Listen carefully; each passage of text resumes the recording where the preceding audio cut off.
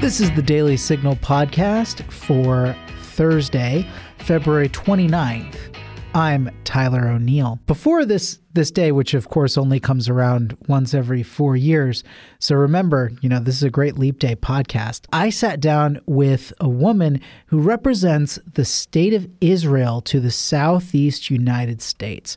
Her name is Anat Sultan Dadon, and she was on fire. I mean, we talked about the situation that the Jewish state faces right now in the middle of this war against Hamas after the horrific terrorist attacks on October 7th.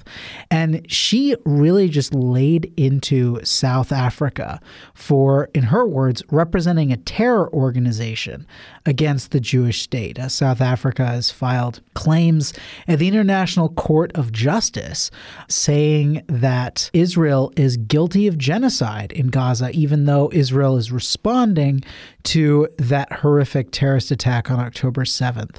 And she talked about defending the Jewish state from genocide charges, even as Hamas aims to wipe Israel off the face of the earth. And I asked whether this would be a good time to visit the Jewish state, even though there is a war going on. And she said to me, she looked me straight in the face and said, this is the time to visit Israel right now, that Americans and those across the world who want to show their support for Israel amid this existential war should come, book your tickets tomorrow to go see Jerusalem. And in all seriousness, she was saying that we should go. And I've seen news reports of some people who've gone to Israel recently. I think of Barry Weiss, who started the Free Press. She's a former New York Times editor, and she was recently in Israel, and she experienced an air raid there. There's nothing like showing support for a country that is in the middle of a fight for its life. And I believe it is fairly safe in most of the places that tourists would go.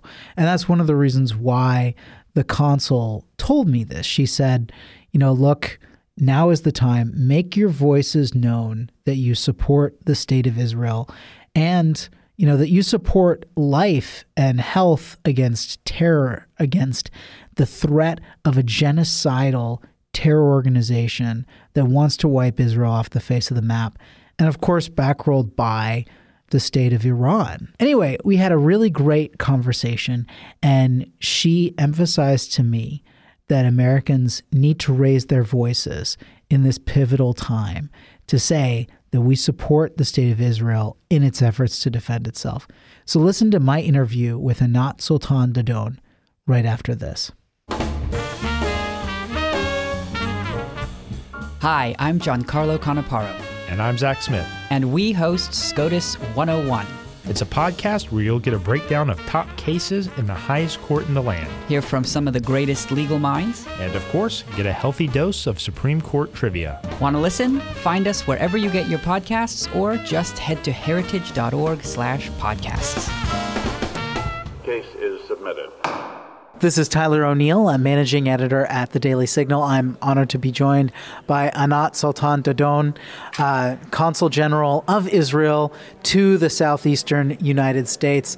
It's a pleasure having you, Anat. Thank you. A pleasure being here. So I want to just jump right in. Your role is to represent Israel to this Pacific region in the United States. What have you... what are the pitfalls and strengths that you've seen in this relationship after the horrific attacks of October 7th? I would say in the United States, on a whole, we are incredibly fortunate to see our strong friendship, the robust relations being expressed also in the aftermath of October 7th. Certainly in the Southeast, in this region, we have so much support. We have so many friends who are standing with Israel at this difficult time. We are, however, well aware of other voices as well, globally, in the United States, and even here in the Southeast. On October 8th, when we had not yet finished counting our dead, we already had a demonstration outside of our consulate in Atlanta praising the so-called resistance fighters. We have seen since then, not just in Georgia, but in the Southeast, and Tennessee included, we have seen multiple demonstrations of hate. They call themselves pro-Palestinian. There is nothing pro about them. If anything, they are pro-massacre, pro-rape, pro-genocide. And that needs to be exposed, because if one is truly, genuinely caring about the Palestinians, if one truly has a concern about the welfare of the Palestinians, then it is in their best interest to be rid of Hamas. It is in Gaza's best interest to be free of Hamas, because Hamas is not only a threat to Israel, it is also oppressing their own people. While fighting Israel, they are intentionally using their own people as human shields, intentionally placing them in harm's way. And really, we all should be on the same side. If one stands for life, for freedom, for humanity, one should be standing together with us as we are fighting to defeat this evil, to defeat a genocidal terror organization that glorifies death and destruction. Yeah, so we've seen a lot of polls coming from Gaza showing that a lot of the civilians there support Hamas. I understand and agree with you that, this evil organization is oppressing its own people. They're taking the relief money that's been sent to them and using it to build these bombs, using it to build these tunnels with which they are, now attacking and fighting Israel. But, it seems like they're popular on the ground, according to these polls. Right. So Israel fully withdrew from the Gaza Strip in 2007. In 2005, Hamas took over in 2007. Hamas has been indoctrinating their people. And that is true for Hamas in Gaza. It is sadly true for the Palestinian Authority in the West Bank as well. The teaching of hate, the textbooks that teach to hate rather than preach for peace, those are detrimental not only to the state of Israel and to any possibility of peace, those are detrimental to any sort of peaceful future for the Palestinian people. That indoctrination must stop. And the international community that has been, to a large extent, funding this indoctrination, that needs to stop as well. The Palestinian leadership needs to be held accountable for what it is teaching its people and for what it is telling its people. Because the lie that they have been selling their people, that there will be Palestinian determination at the cost of the existence of the state of Israel, that needs to stop. The truth needs to be said. It needs to be said loud and clear. There will be no Palestinian determination at the cost of the existence of the state of Israel. And the international community, who has been funding this illusion, and to a large extent, who has been funding this terror infrastructure, the terror tunnels, the weapons, and the school books that teach this terror, the international community needs to do better in holding Palestinian leadership accountable and in having more strings attached to the funds that are going in, to actually ensuring that they're going towards the benefit of the Palestinian people and not towards the destruction of the state of Israel. Yeah, and I mean, we're seeing right now when Israel encourages Gazans to flee and to get out of the region, Egypt is preventing them from entering. And partially one of the reasons why Egypt and Jordan don't want to accept these Palestinian, these people, is because they are a destabilizing force. I believe, they had gone into some of these countries before and undermined them. Is there, Israel's military response, which seems, very natural after the attacks of October 7th, I almost despair, and I don't know, eradicating Hamas's ability to attack Israel, which is the stated goal of the campaign. It seems as though it's going to be hard to guarantee that with the Gazan people the way that they have been indoctrinated? When you reference destabilizing force, I think that we need to look at the broader picture, because the larger destabilizing force that is behind the terror that we are seeing is the Ayatollah's regime of Iran. Hamas would not have been able to carry out the attack that they carried out on October 7th without the funding, equipment, training, and logistical support that it receives from Iran. And Iran is funding, training, and equipping not just Hamas. They have many terror proxies in the region, including Hezbollah in Lebanon, including the Houthis in Yemen, terror elements in Iraq, terror elements in Syria. They are not only proceeding with their nuclear plan, but they are proceeding with the fomenting of terror in the region. And this has to stop. And the international community needs to address this threat better. It is not just a threat to Israel. It is not just a threat to the region. It is a threat to the world, because what they support and what they stand for is in stark contradiction to everything that we believe in, and that we stand for in the free world. We sanctify life. We stand for life, freedom, while they glorify death and terror. They should not have the means to do so, and that threat needs to be better addressed. Israel is working to eliminate the terror threat from the Gaza Strip, from Hamas, and from any other terror elements. But the root of this evil needs to be addressed as well. And so what do you see? I mean, I'm watching the attacks that the Houthis are conducting on global trade. I'm watching the attacks that these Iran-backed militias have done against U.S. forces, like in Tower 22 in Jordan. And it seems the potential of a broader regional war is very high. I mean, right now, Hezbollah is refusing to honor the 2007 agreement when they said they would move north of that river, and it seems like the UN forces that are there supposedly to enforce this are not willing to do so. We see a lot of escalation or potential for escalation. How should the United States and how can Israel deter escalation?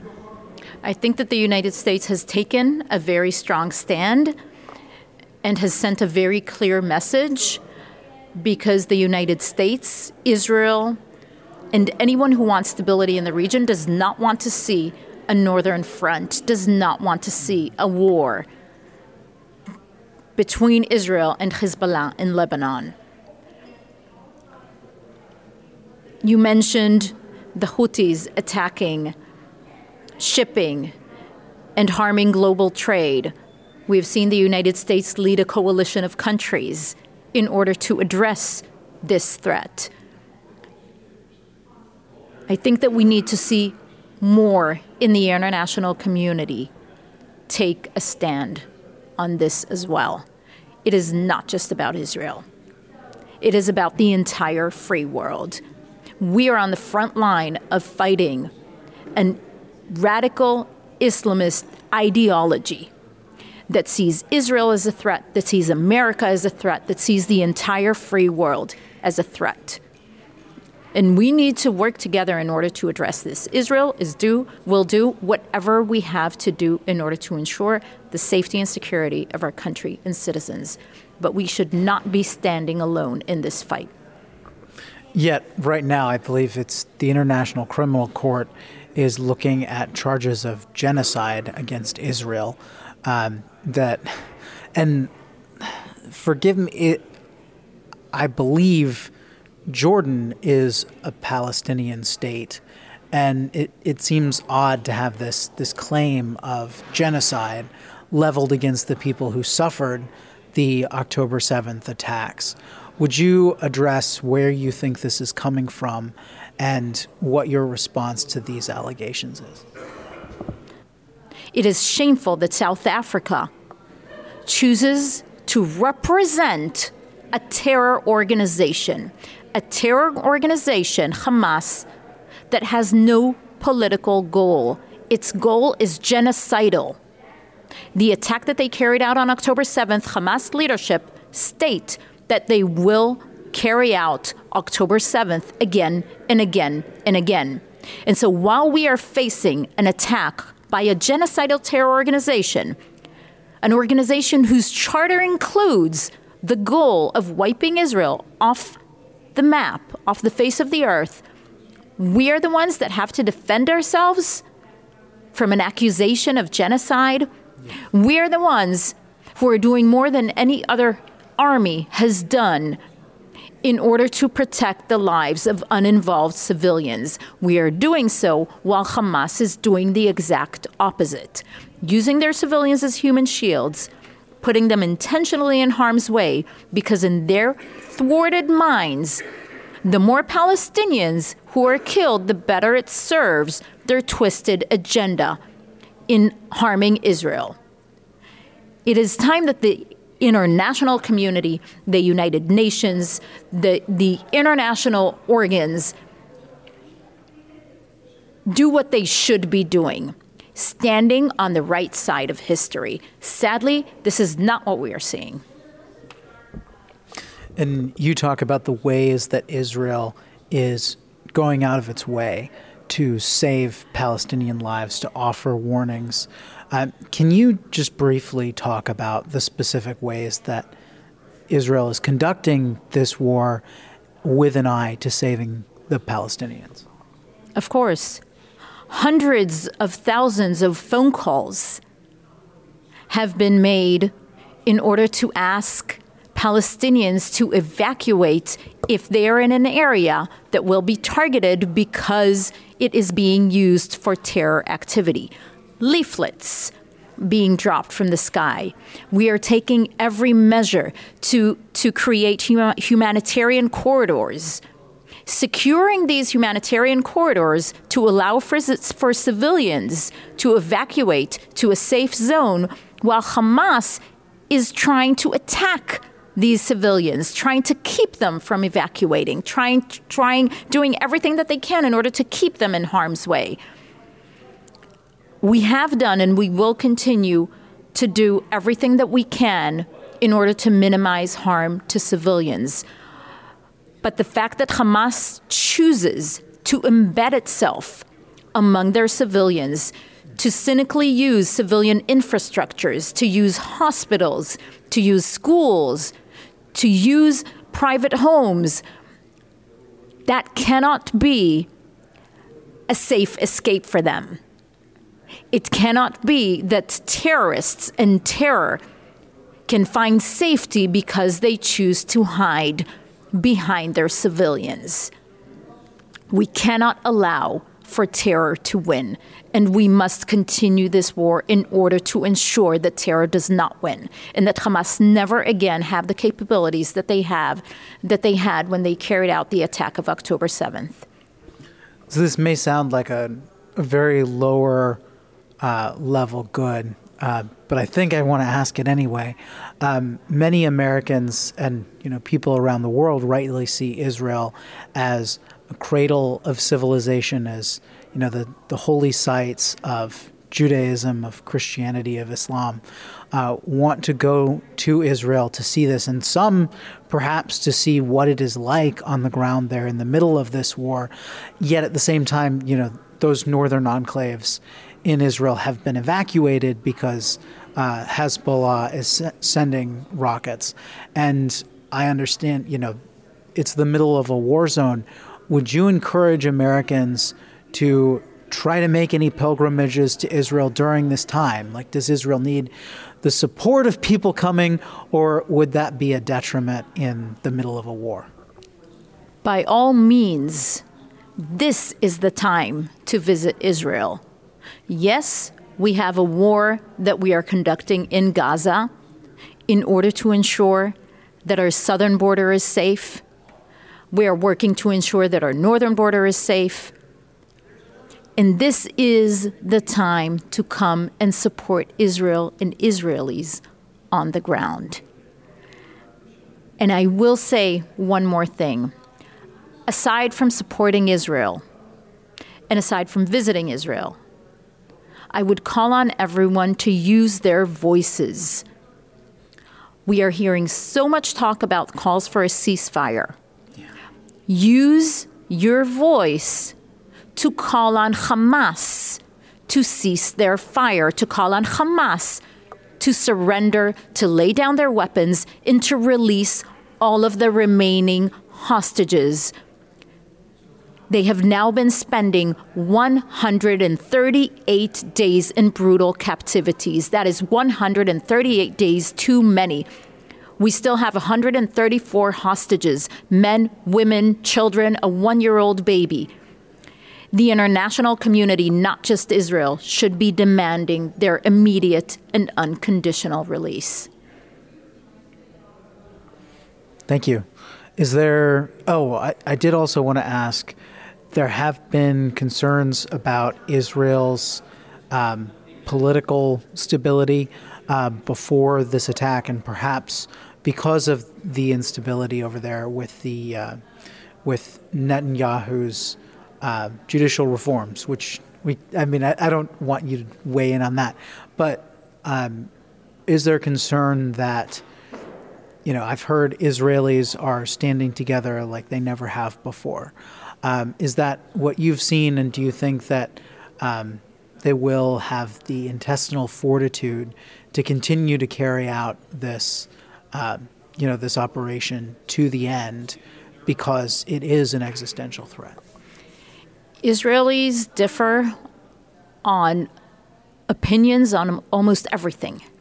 We have a vibrant, robust democracy. We have freedom of speech. And while we may have many, many disagreements on almost every issue, Israelis are united in the fact that we need to ensure that we have safety, that we can ensure the safety of Israel for our children, for our children's children.